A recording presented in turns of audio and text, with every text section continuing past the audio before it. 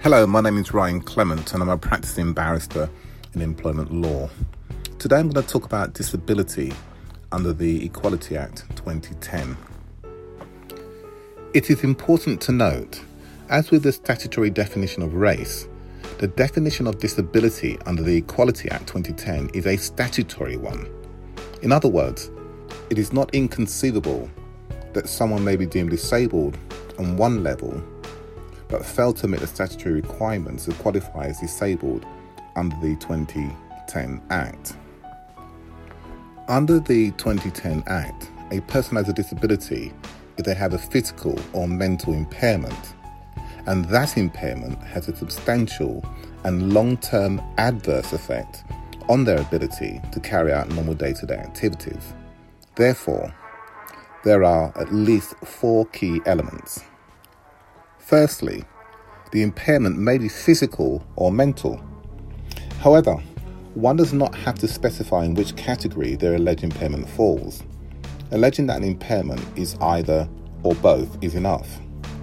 It is noteworthy that the threshold for determining whether one has an impairment is very low, and therefore relatively easy to prove. Secondly, the effect must be substantial, which means more than minor or trivial. Thirdly, long-term effects of the impairment is one that has lasted at least 12 months, or where the total period for which it lasts from the time of the first onset is likely to be at least 12 months, or that it is likely to last for the rest of the life of the person affected. Fourthly, it is important that one understands properly what is deemed to be normal day-to-day activities, which are sometimes forgotten by a claimant.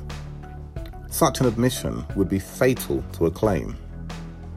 In general, day-to-day activities are things people do on a regular or daily basis, and examples include shopping, reading and writing, having a conversation or using a telephone, watching the television, getting washed and dressed, preparing and eating food, carrying out household tasks, walking and travelling by various forms of transport.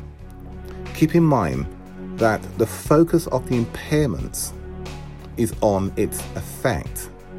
Hence, if one has an impairment but have no substantial and long-term adverse effect on their ability to carry out normal day-to-day activities, save for limited exceptions, she/he may be well deemed disabled elsewhere, but will fail as being disabled under the Equality Act 2010.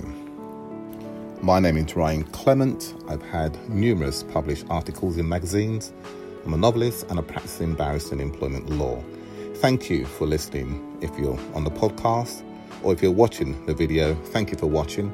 If you're interested in updates, then simply subscribe below for when new videos are published.